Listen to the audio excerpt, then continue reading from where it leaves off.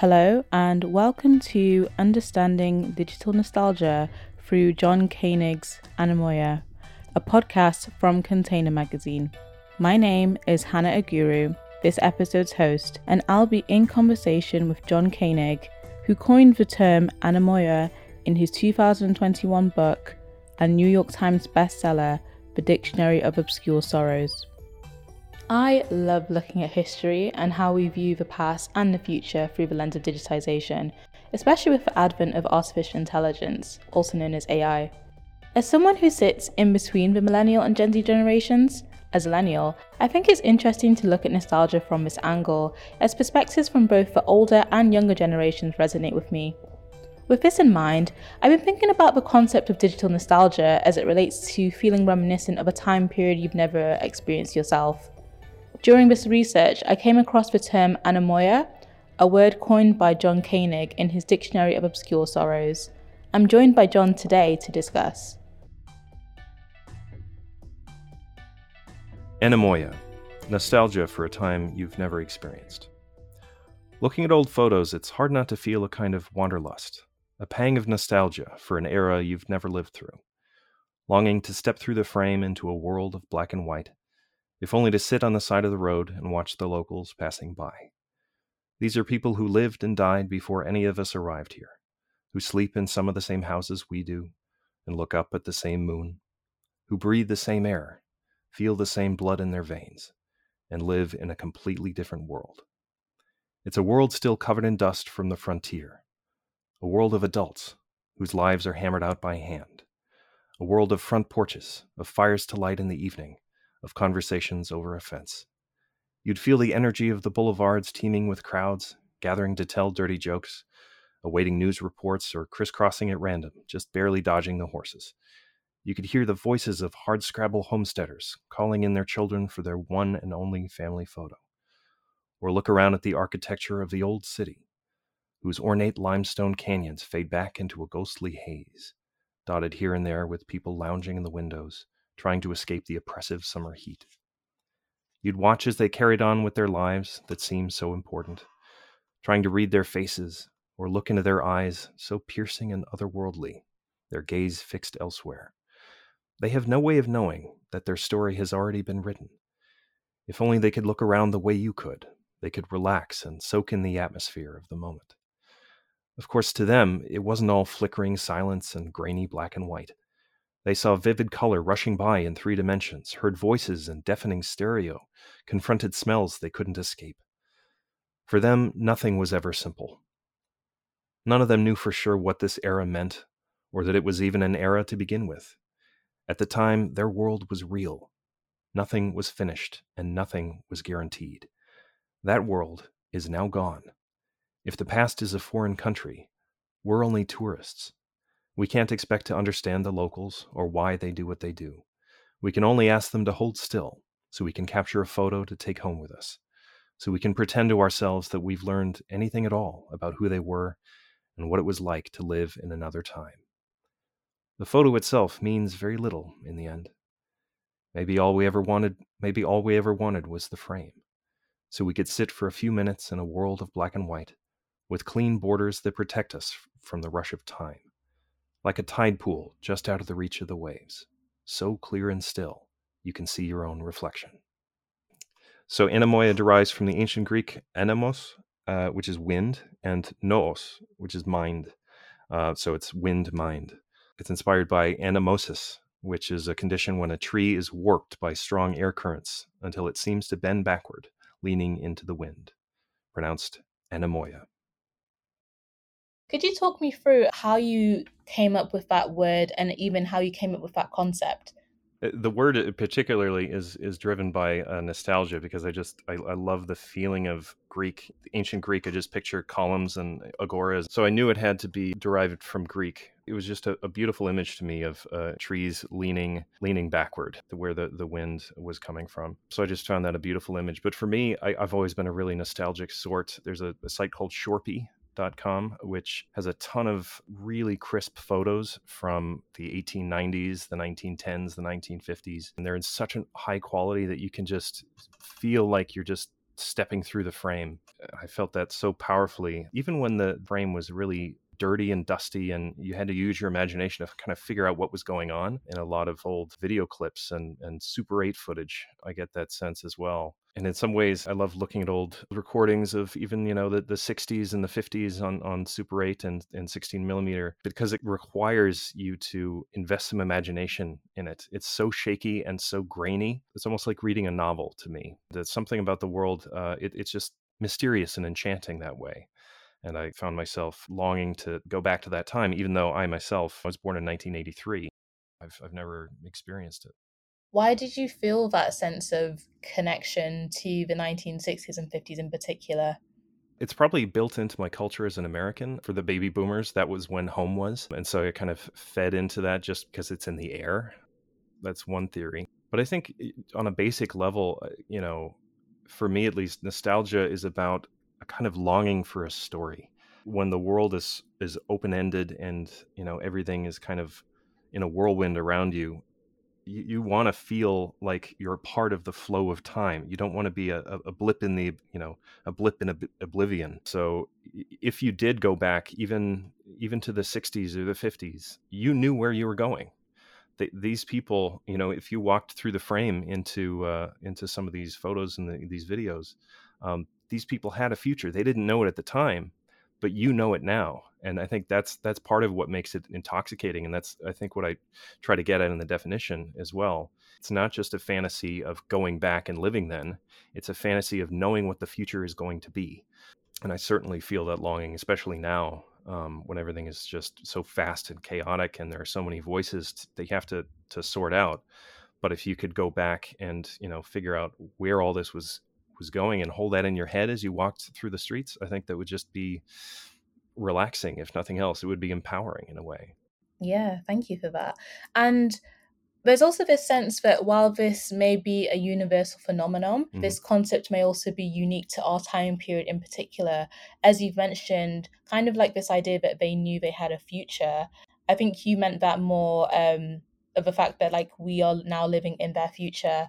Right. So you can see that from a temporal perspective. But you can also imagine that from like a political perspective, a socio-political perspective, looking at like climate change and artificial intelligence as well. And from that, you can kind of argue that this concept of anemoia, even though it may have been prevalent throughout history, such as even during the French Renaissance or most renaissances that have happened in the past, on like a more intimate level, we have like all this information at our fingertips through digital archives, like one click away on the internet, and you can see how people were living in the 80s and the 90s, even in the ancient Greek times, etc., which wasn't present for past generations. And also, we have like these overwhelming anxieties about our future. Yeah, I think our relationship with the past is really different now. I mean, as you pointed out, we see Star Wars now in a much higher resolution than anyone did in 1977, and Peter Jackson restored World War I footage, so it feels like you're there. With AI, you can listen to Elvis cover "Baby Got Back," and he's never felt more alive. On the one hand, the past is really tantalizingly close in a way that it never was before. It used to be that you saw a movie in the theater and then a couple of weeks later it vanished, and you could never, you could talk about it, but you could never like recapture that. If something aired on TV, it was gone. And so there was sort of just the sense of time rushed away from you, and you had to sort of be present in the moment. That could be one thing that we are really nostalgic for, is the sense of, that the present is real and that it matters. And that's one thing that AI is kind of shaking up. Used to be the past was sort of face to face and handwritten letters. Now, I see some insightful product review or a bad political tweet. It might have been a bot, so there's a longing to engage, but then a realization that, hey, you never know whether someone's real or not. So anyway, these are all factors, I think. Yeah, and also once something had aired on TV, you couldn't go back to it unless there was a rerun. Even going back to the 1930s when people go to the cinema to consume media, once they did that, they couldn't watch it again until I don't think they could even watch it. I don't think any type of long-term video capturing. I'm not sure when videos were invented. I think some maybe around the 60s or 70s. Hmm. But before then, there wasn't even a way of like capturing and storing something for a later time. And then even going back to the 1800s, you would have to attend a live event. You would have to go to a theatre or go to a concert in order to even capture music. Right. And with this in mind, I kind of want to talk about the development of Web 2.0. So it's easier than ever to find and curate niche insular communities and bypass mainstream entertainment and even the news. With more specialist platforms such as Twitter and Instagram and TikTok now and YouTube. But even within that, we have micro communities that are dedicated to certain interests or even certain periods. We have social media accounts that are dedicated to noughties nostalgia and were often run by people who weren't even alive during that period or they were born during that period. So people that are like 22 running Y2K nostalgia pages. Yeah. I'm seeing this more in like younger generations because we're now living in an audiovisual age, which is dominated by digital media as opposed to print media. It's again going back to that idea of digital archives and it becoming much easier to define an individual aesthetic, but harder to define a shared aesthetic. Yeah, I think, for a lot of us, the idea of having an experience is inseparable from sharing an experience. And if media is fractured and, even religion is and philosophies are all heavily atomized, that there is no us, there's no shared reality. I've always skeptical of TV and pop culture, but now I kind of miss what pop culture was even in the 1990s where everyone was watching Seinfeld and Friends. But now there's nothing like that now. I find myself even nostalgic about shopping malls, which I was never a big fan of. But they sort of united people in a way that social media especially just sort of balkanized and fractured. Even COVID would have been our best bet to unite everyone on earth, all facing the same problem at the same time, but it all hit everyone in such a unique way that it didn't really feel like it brought us together. It feel like it kind of, made you feel like you were living in your own world.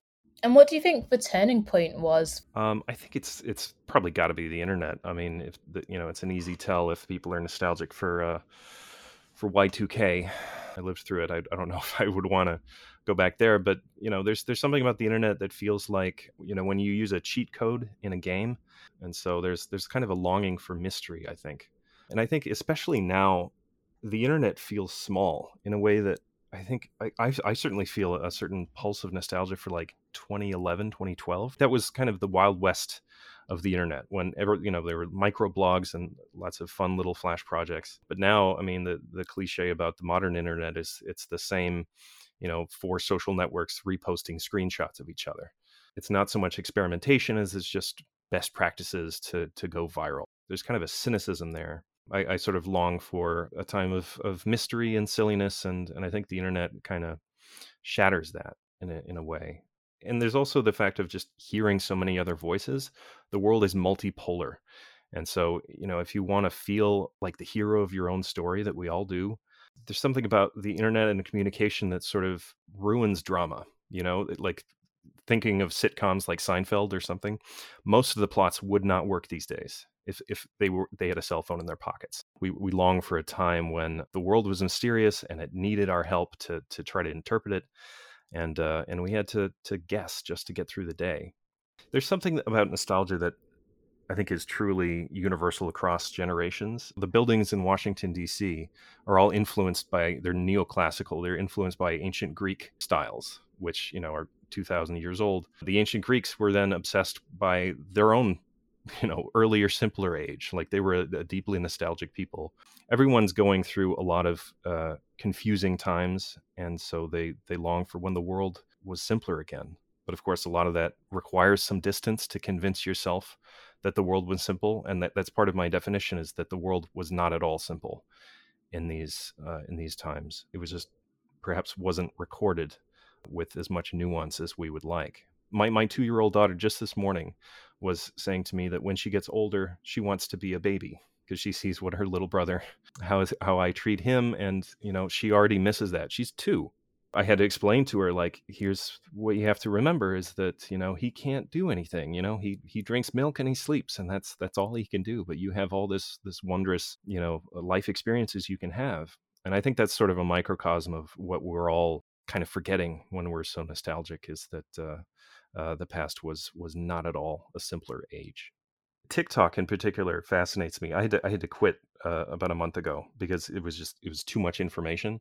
But it kept trying to convince me that for some reason that generations were like the primary division line between people. There was always like millennials are like this and boomers are like this, and zoomers and all this. Which I found fascinating because I've never really thought of generations like that.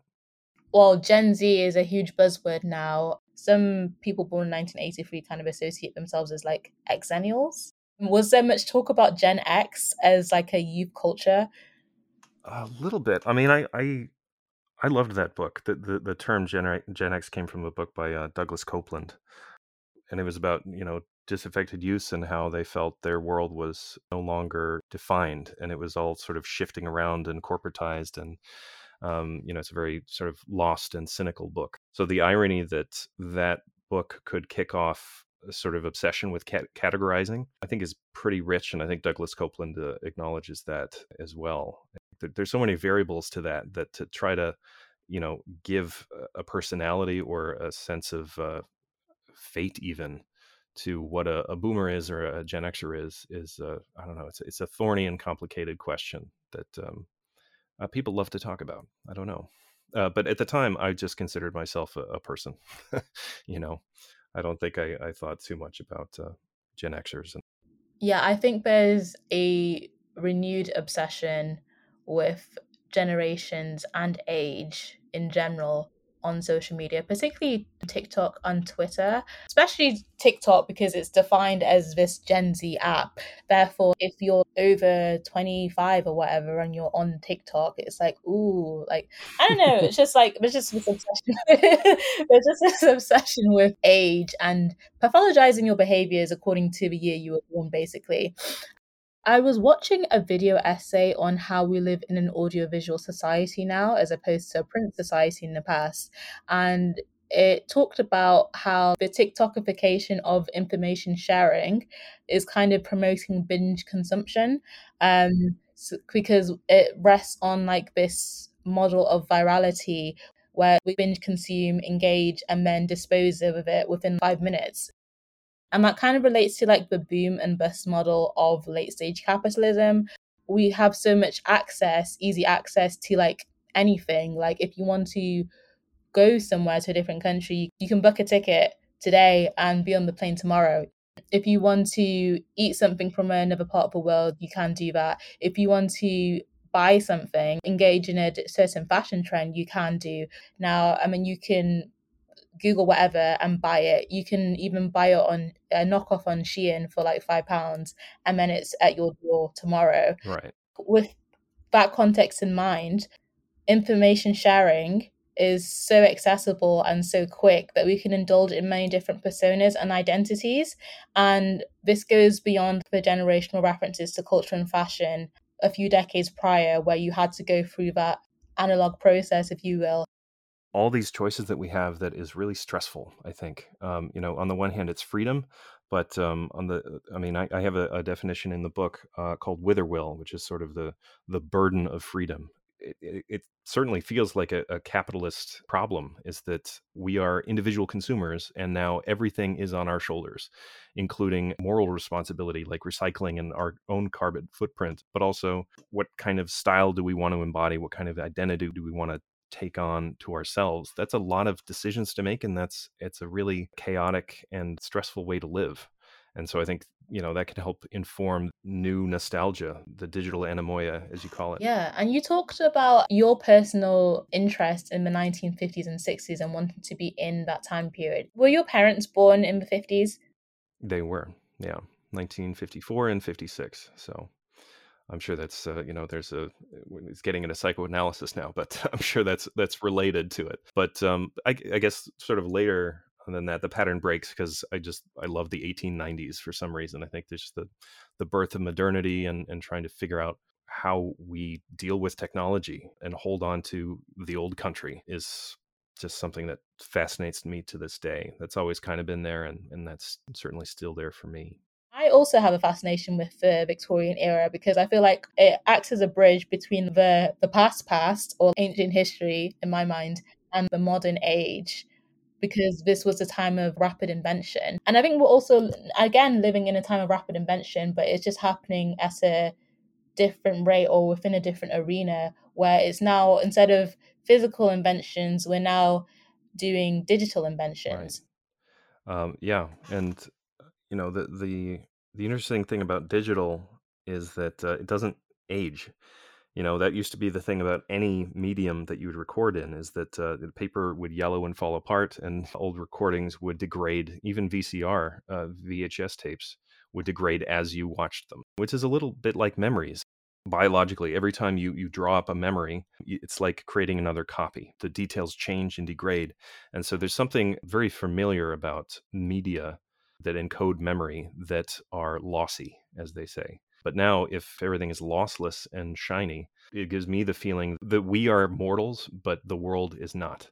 And that's the real fear with the development of artificial intelligence in general. I've been doing a lot of research around that. There's this common fear that robots will take all of our jobs, will be replaced, etc. But then I guess we can't imagine life being different to how it was for a generation before, where you would actually need a job, you would actually need human input for the world to go around. And it's very scary to think of us not needing to do anything in order for the world to maintain itself, even though that's kind of like a pipe dream for like many of us to not have to work again.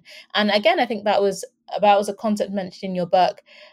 I think around anticipation of like a moment, and you finally get to that moment and like you no longer you're scared of experiencing it. Yeah, the thing about AI and I guess the internet in general that I find deeply disturbing is that what I expected the benefit to be is that knowledge is universally available, which turned out to be the opposite. Now, of course, the marketplace is just about to be flooded with misinformation and disinformation because it's so easy to just, put ChatGPT on it and then it'll spout out some BS that sounds really good. I find it really eerie. The first industries that it's coming after are the creative ones. They do really good paintings. In some ways, I kind of prefer them to human artists, and that's kind of shameful to say.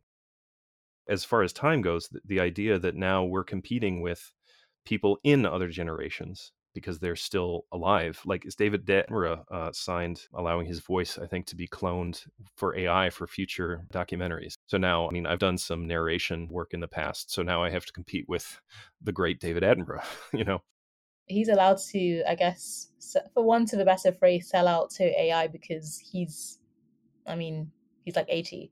He's already made his money. Well, yeah, he's 93, I think. He's already made his money. He doesn't care about being priced out. Yeah, and he is the best. But I mean, the point, I mean, if we're, in 20 years we're still watching Harrison Ford at age 30 running around the jungle, someone has to compete with Harrison Ford at 30, still doing Indiana Jones in 20 years, even though he will have died before then, perhaps. We're going to still have to compete with some of the ghosts in our past now. You talked about how you felt like a certain interest in the 1950s and 60s when you were younger. How did this manifest? I think it was the Apollo missions. It was John F. Kennedy's inaugural address, where he has this sort of interesting habit where he talks about things that happen in this century. It's a fascinating way to think of yourself as a part of a century. I don't think we really use the word century a lot anymore. A lot of it felt that everyone was united and pushing towards something. And of course, the 60s were a very divisive time, but something was very idealistic about the turn of 1960 to 61. All this decolonization was happening, and it just felt like the world as we know it was born then. There's something, I don't know, inspiring about that feeling, that sense of that the future is open and what do we do now? I feel like the 1960s does seem a lot more modern than the 1950s, but I think that's because of the widespread use of color photography and video in that time. And also, maybe it's because my parents were born then. Maybe if they were born in the 50s, I would feel like the 50s were the turning point for modernity. But the 1950s for me feels like a transitionary point from audio to visual. Yeah. Yeah, there's definitely something to that. Maybe also something about having just been through World War II. History itself was a horrifying slog that we've been through. You know, if you go much further back than the 1950s, I don't think a lot of people would want to time travel much further than that, just because quality of life would have plummeted beyond it. The birth of our modern world was happening then. Yeah, I think postmodernism is said to start in the 1950s. Yeah, that's actually a great point, because a lot of the 1950s is very modernist. It's a fascinating era. And on the more sinister side of that, a lot of young men today, or young white men to be specifically, have this longing for the 1950s and 60s as well, but for a different reason. Have you heard of trad wives? Yeah, trad wives. Yeah, This kind of return or yearning to return to traditionalism in the face of hyper modernity, primarily by young white men, but also I've seen it from some young white women as well. I find that interesting. I guess it's a longing to return to when they were the standard, because I don't think anyone that's not a white person would want to, in the West anyway, would really want to return to the 1950s. oh, definitely. Women couldn't get credit cards in America, at least until the 70s, in their own names. Divorce basically wasn't legal, even if you were really suffering in your marriage. There were so many basic things that we don't question now that they had to face. A lot of it is just an imagined fantasy of how the world was. That if anyone actually had the ability to time travel and got even just a little taste of it, they would be like, okay, this is not at all what I thought it was. They would run from it. So, in your definition of anemoia, you likened those in the present going back to the past or imagining the past as tourists. And it's interesting to think about it from that perspective. I think I already mentioned that I have really deep interest in the Victorian era. So I talked about the act as a bridge between the historical or archaic world to what we know as the modern world today. And I would really love to go back to the Victorian era, but of course I'm a black woman, so Right.